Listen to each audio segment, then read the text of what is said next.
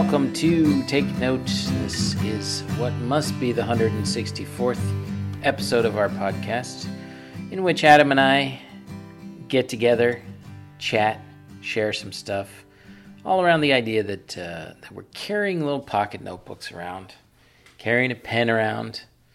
I don't like to carry a big fancy pen around because I've been burned, I've been hurt in the past, I've lost expensive pens that are very close to me. Still don't know where my Kaweco is. It's been years now. I digress. We write stuff down in our notebooks, and then we read them to each other. I am Ted. I read them to Adam. Hello, Adam. Hey, Ted. I'm looking at your Kaweco right here. Ha, ha, ha, ha, ha. Oh, ouch. Yeah. Just even the idea that might be the case just makes my blood boil. Orange Kaweco? No, it's the wrong one. Okay.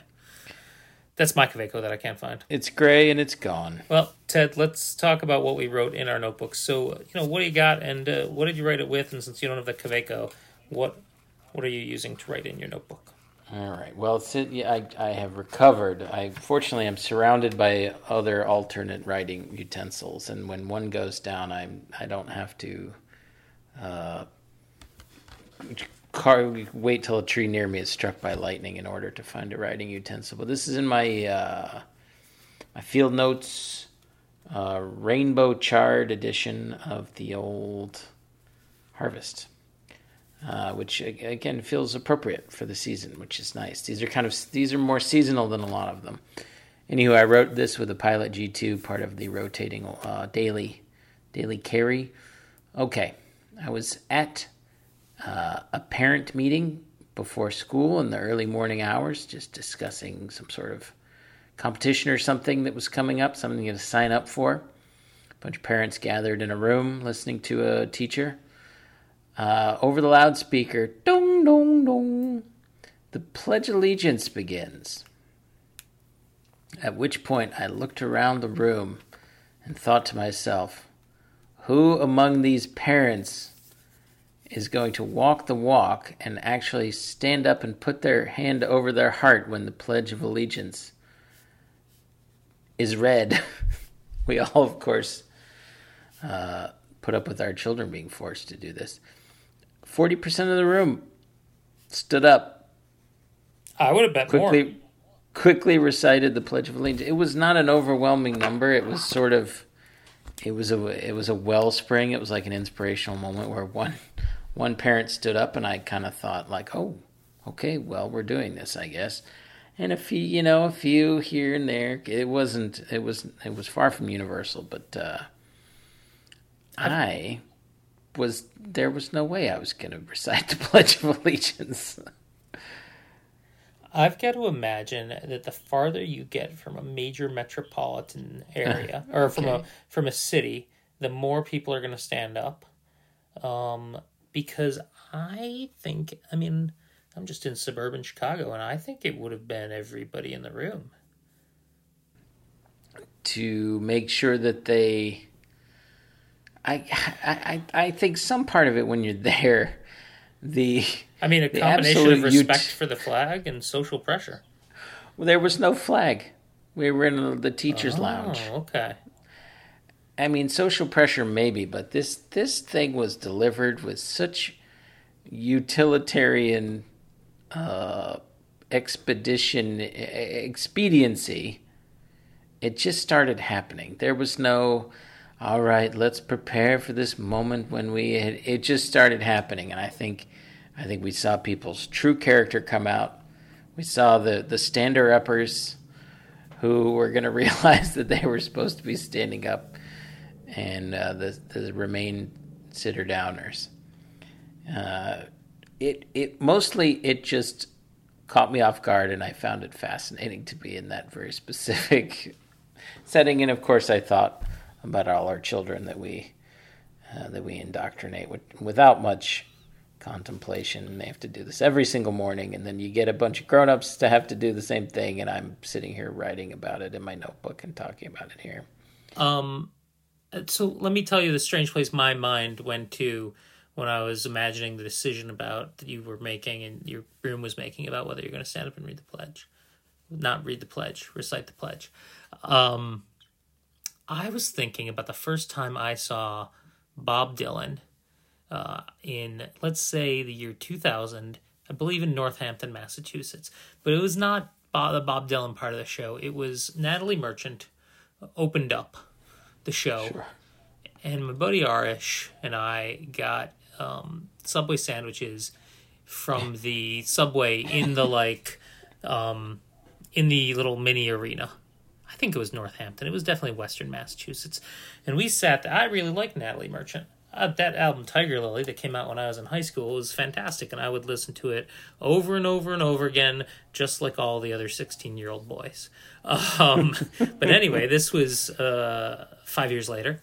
And we were just scarfing down Subway sandwiches while we were listening to Natalie Merchant sing her heart out. And it felt wrong. And so I was just imagining. It sounds wrong. Yep. And I was just it was like, this is great. I don't think Arish liked her that much, so it didn't matter. But to him, so I was just imagining, right? There you are in Houston. The pledge comes on. 40% of the people. By the way, your story's a little weird. You described yourself as at a parent meeting for some sort of. Oh, it's these academic competitions. Yeah, but you didn't want to say that. For some sort of competition. You were being cagey about it. We was at a parent meeting for does anybody know what? I don't know. Competition. Anyway. Not everybody cares about this. I like the idea school that type thing. 40% of the parents stand up, and then you start eating like a foot long sub. a big old grinder. Like you've got it's like you wanted to hide your admiration for Natalie Merchant and or the flag. And so you grabbed a sandwich that you brought along with you. Well, but I love it. But by that example, I would really be enjoying the Pledge of Allegiance while also enjoying my sandwich, and that seems insincere to me. Okay. There's no way that I enjoy the Pledge of Allegiance as much as you enjoy Natalie Merchant. It's just not possible. Yeah. Or the BMT. Yeah. What do you got, Adam? All right. I've written in my notebook. I mean, I did write in my notebook. I was at a parent meeting for some sort of competition as soon as you said it. But above that, I wrote in my notebook, blood blister. Because last night, I was laying down to read with my son, and we both noticed this mark on my finger.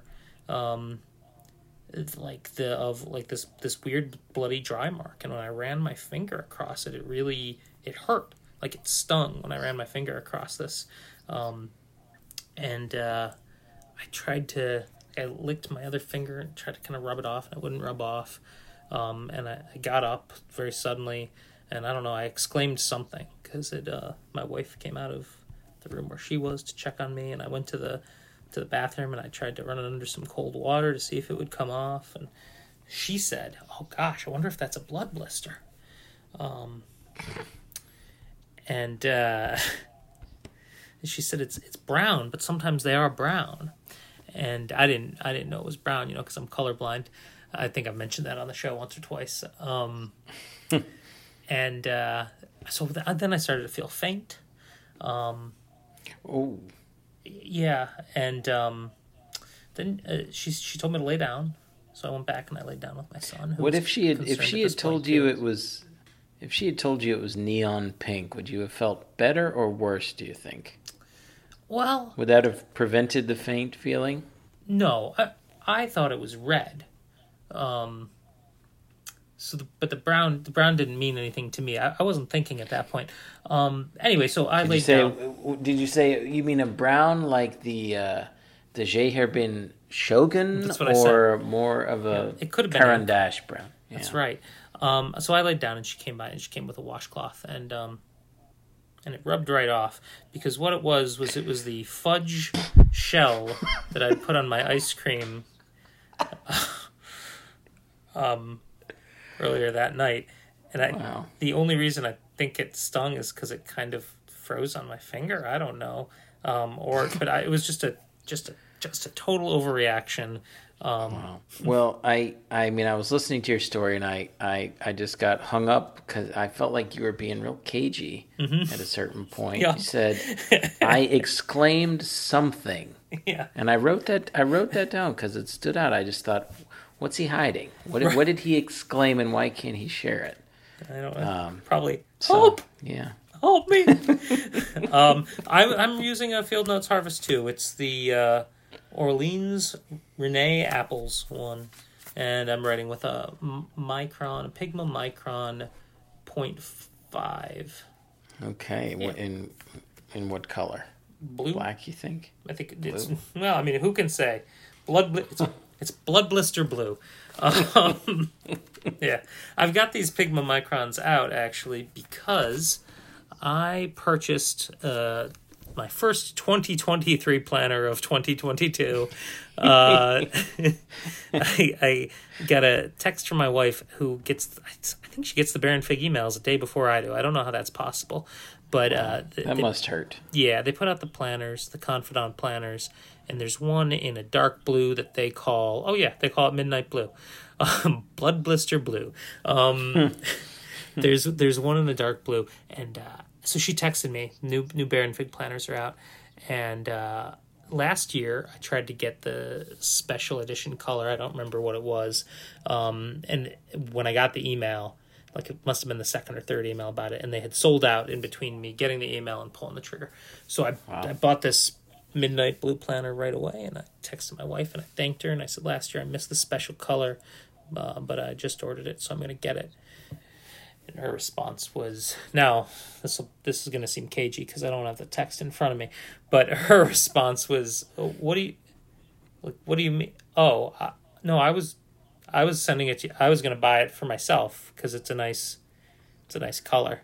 So I stole her thunder, and well, now you just got to give it to her. I offered to. She's going to get Leuchtturm or something. Or also, I pointed out that my planner is in my office or my backpack. We're never going to mix them up. It wasn't going to be a problem. But yeah, so I got this planner. I really like this planner. I use the 2023 one. It's nice to write in, and the Pigma Micron is really good for it. Well, now it's 2023, you say? Yep. But we're here. Does it? No, it doesn't. It doesn't. So I'm still using my 2022 planner, except I see. I had briefly lost it for a couple weeks. It turned up today. I see. But no, I use it for 2023. There's a bunch of blank pages at the back. I mean, I guess I should talk about it. There's like a month overview pages.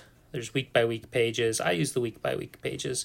I write down the 3 things I'm going to try to get done each day at the beginning of the day in there. That's a really good way to focus on the important things in your workday. So that's mostly what I use it for.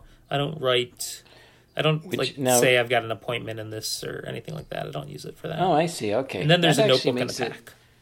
That makes it seem sustainable if you're not like trying to recreate your online calendar, if you're actually using it as kind of a task list sort of thing.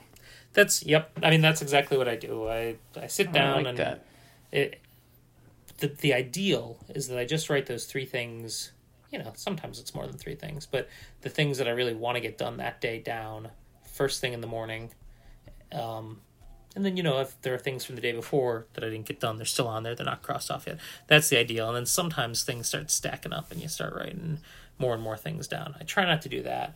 I actually use a different Baron Fig product.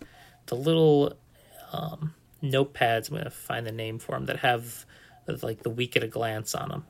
They call them Mastermind Week Pads.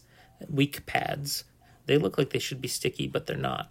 It's just like a little notepad that's got Monday to Friday on them, and Saturday. It's got a little corner for Saturday, nothing for Sunday.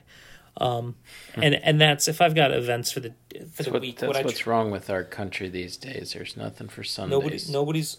Oh, I thought it was that nobody's working on Sunday. Yeah, that's right. Nothing for Sundays. Yep. That's where I write. Nothing for Sundays was also one of my favorite tracks on Natalie Merchant's album Tiger Lily. That's right.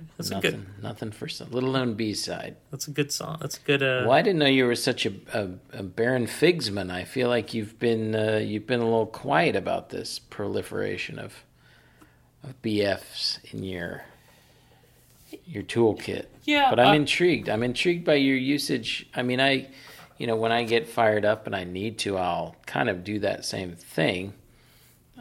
set my priorities for the day. But I like the idea of tying it to an actual calendar configuration and making it about the day, and not just a random list.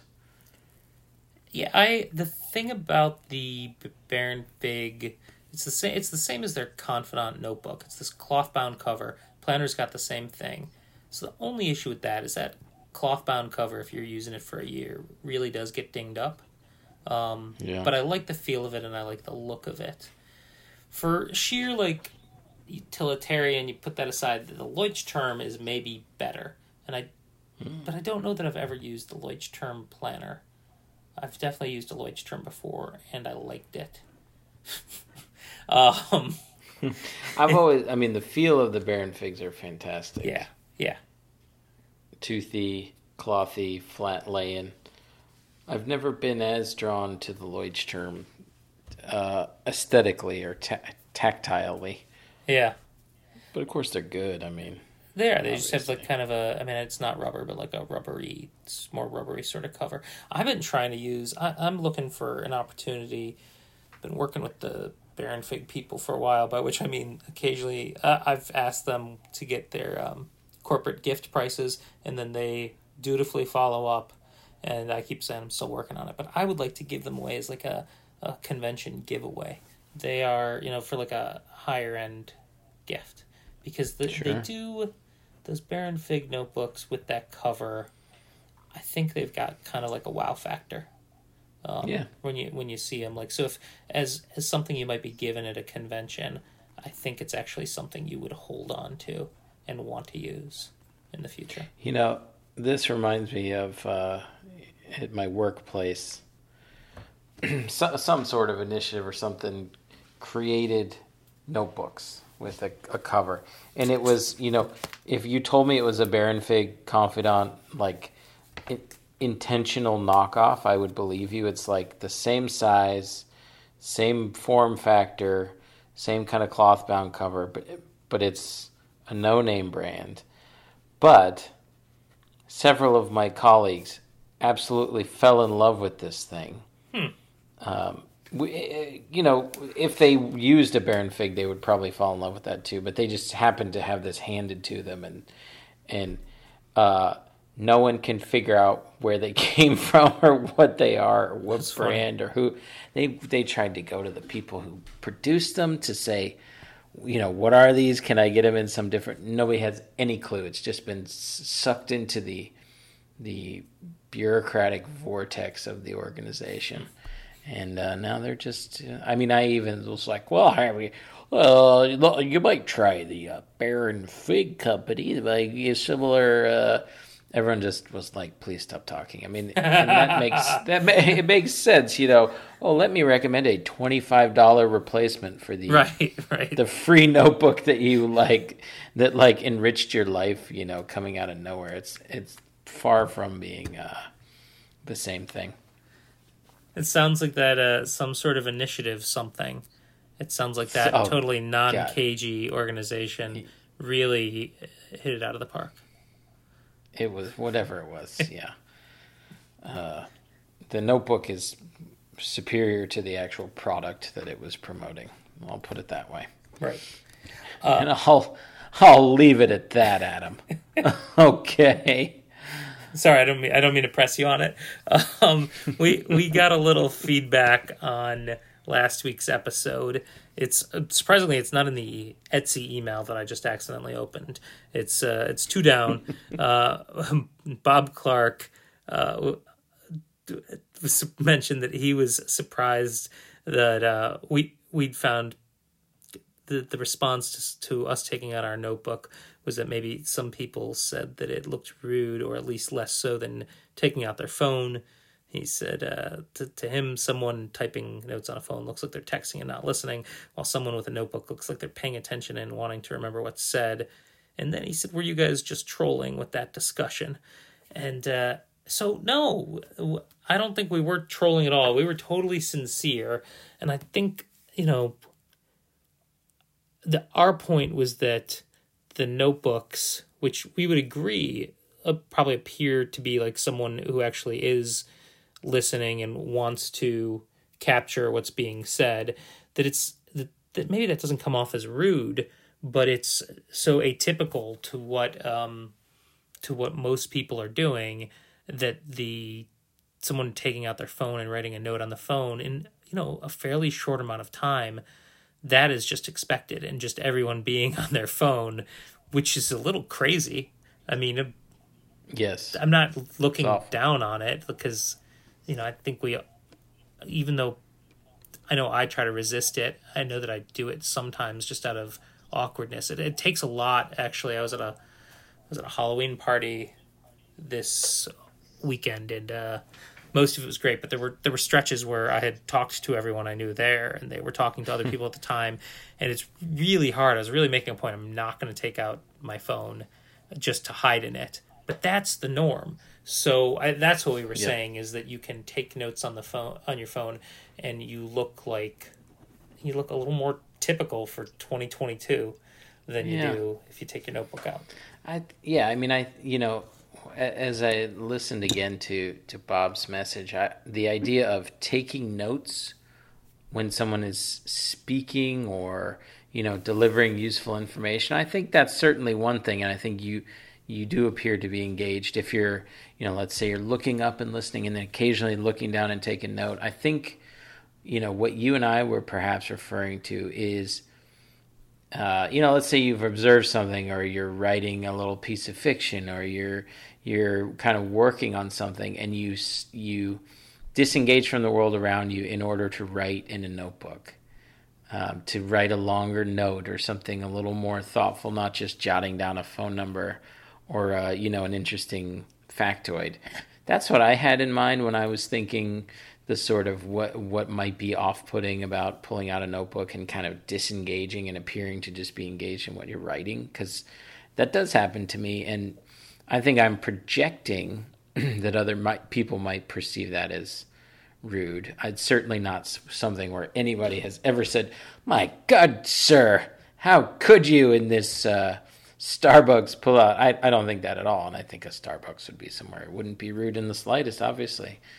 But I was thinking more of that kind of disengaged, lost in your own thoughts version. But I certainly think that on the whole, opening a phone in any situation has a lot more potential to be rude. So we were not trolling. Perhaps we were inarticulate in some fashion. I personally think you go and blast through the norms and go and write in your notebook and be happy with what you write. Because if you're in a notebook, you're going to create thoughts from your own mind. You're not going to just absorb and digest and be distracted as much. Or if you're going to be distracted, it's by your own stuff you've put in there yourself. So I'm all for it. I didn't want to give the impression I actually thought it was rude or something someone shouldn't do. I think we were talking about survival, Bob. Talking about getting by, keeping our heads low. Well, from one day to the next. Keeping our heads low. So, of course, we're going to endorse, right, writing in our notebooks, because if we didn't, it'd be a strange time to do it in the history of the podcast. But it's a brand, yeah. But it's hard to abandon the brand. I think it is about keeping your head down. I gave the example of just I was at a pre-camp out meeting, and people started mentioning a couple things you might want to do, and I was jotting one or two of them down, and I just got it. It was polite, but it was, don't worry, we'll send a list out. I heard that a couple times when I was jotting the things down.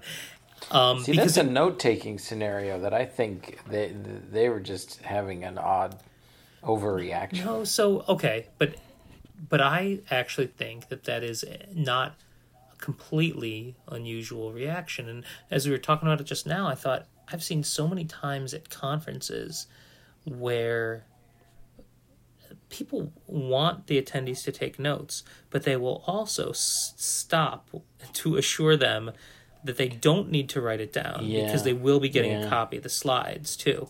And the odd thing is I'm sure that when's the last time you got some slides and we're like, "Oh yes." Well, it's funny you say that. Crack open. That is so.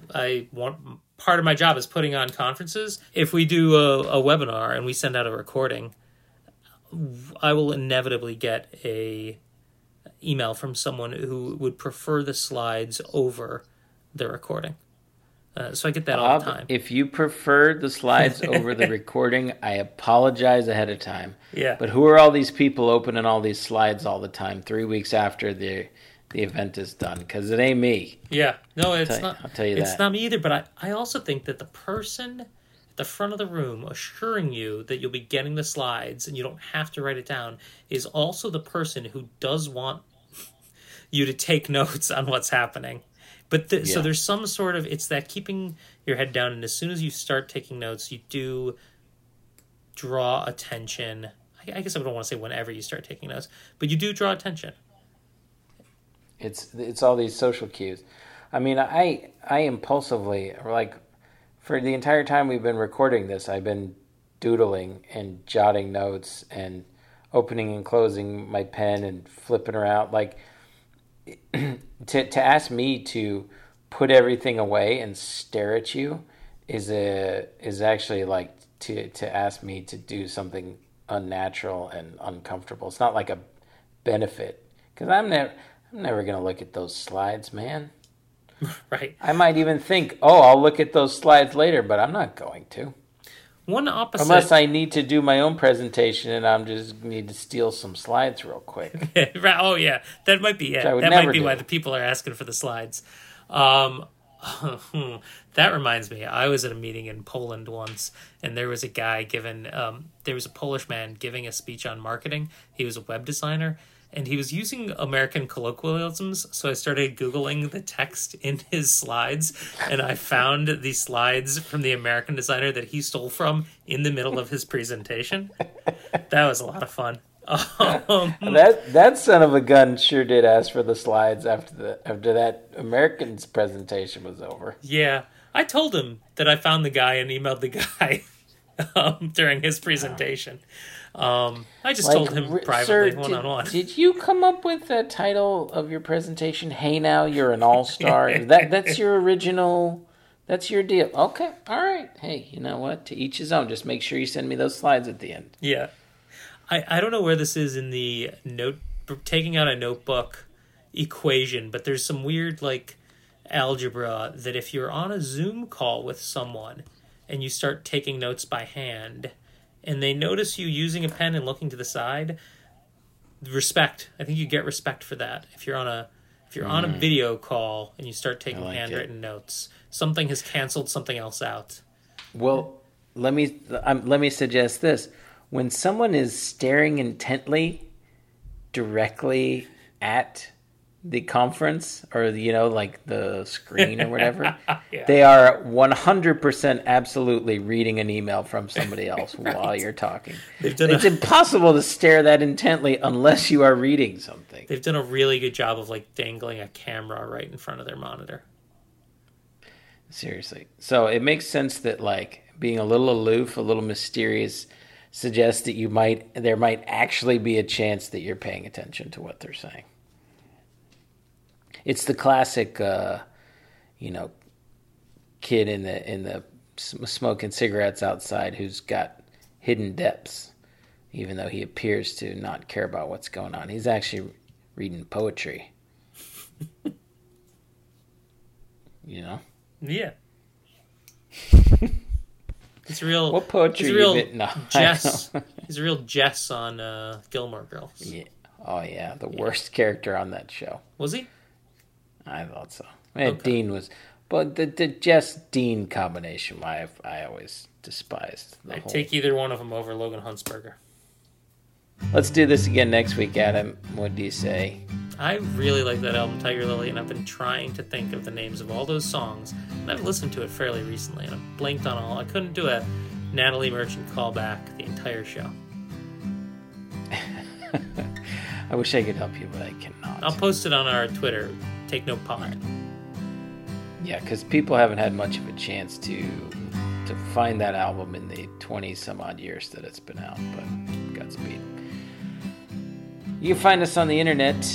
Our URL is takenote.space. URLs are getting increasingly strange, so I don't feel I have to explain ours anymore. Just try it. It'll take you there. It'll be nice.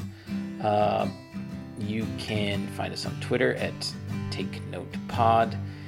If you find it in your heart to support a show that has been free for 164 episodes, you enjoy the topics, you enjoy disconnecting a little bit, listen to a couple people rap, and then some great guests over the years, you can support us on Patreon, patreon.com/takenote. And as always, to the people who already support us, it's amazing. Thank you so much. It's more than we could ever really imagine, and it goes deeply appreciated. Take care. Really, 40% of this episode, I was just thinking about the lyrics to the Natalie Merchant song that I can't think of the name of.